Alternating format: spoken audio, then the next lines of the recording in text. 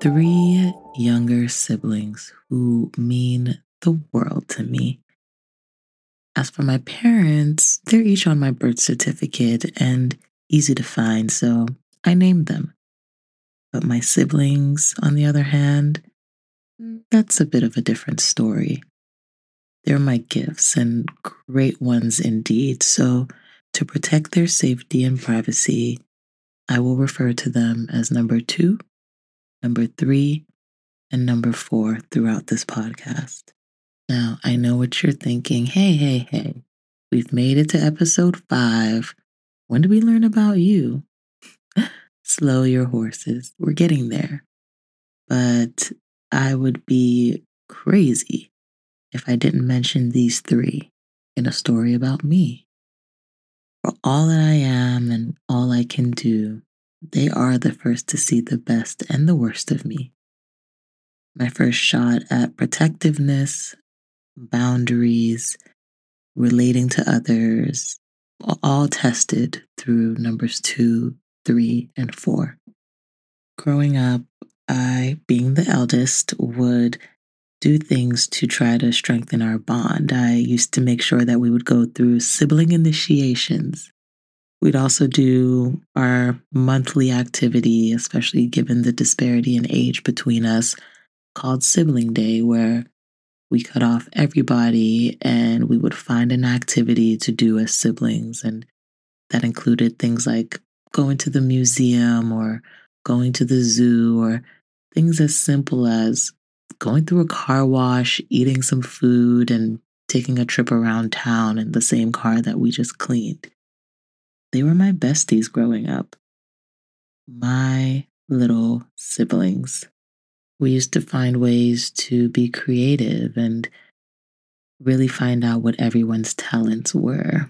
And we did this through good old fashioned imaginative gameplay.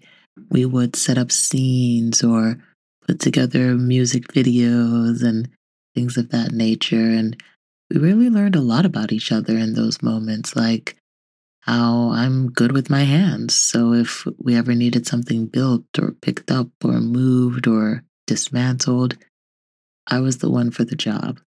Number two was very intelligent. I mean, if we needed anything to be figured out as far as spatial issues or technical ideas or anything of the sort, she was the go to.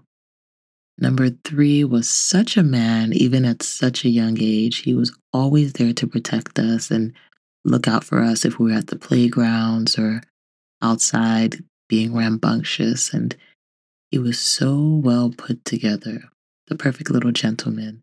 And so he was always there to mediate, create peace, or have that perfect distraction so his hothead sisters could just cool off.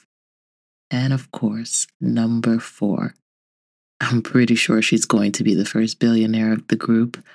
She is so skilled and so talented and so lucky to be the last, where she just gets to watch us and figure what to do and what definitely not to do. But she's a talented artist and an amazing writer. And those are my siblings in a nutshell. A sounding board and group that I was able to blossom with. That's not to say that life was always perfect. And as the eldest, having only a 4-year difference between myself and number 2, a lot of missteps were taken as it related to her. And having such a gap between myself and number 3, a lot of overstepping was done, taking on the role that probably shouldn't have been taken on.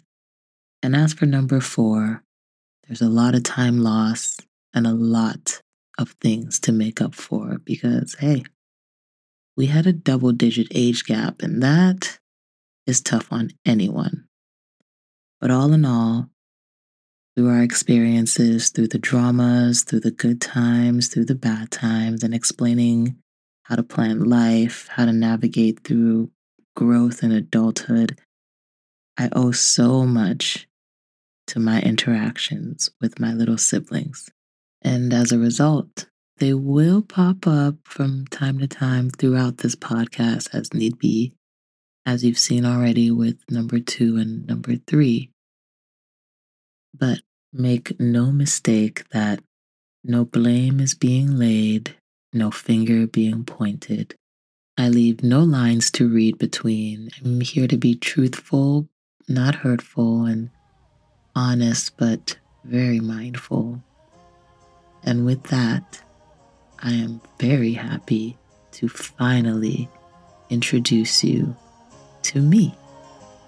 Yes, we're here, the backstory of Kelia, and it all begins at Soul Clinic International School.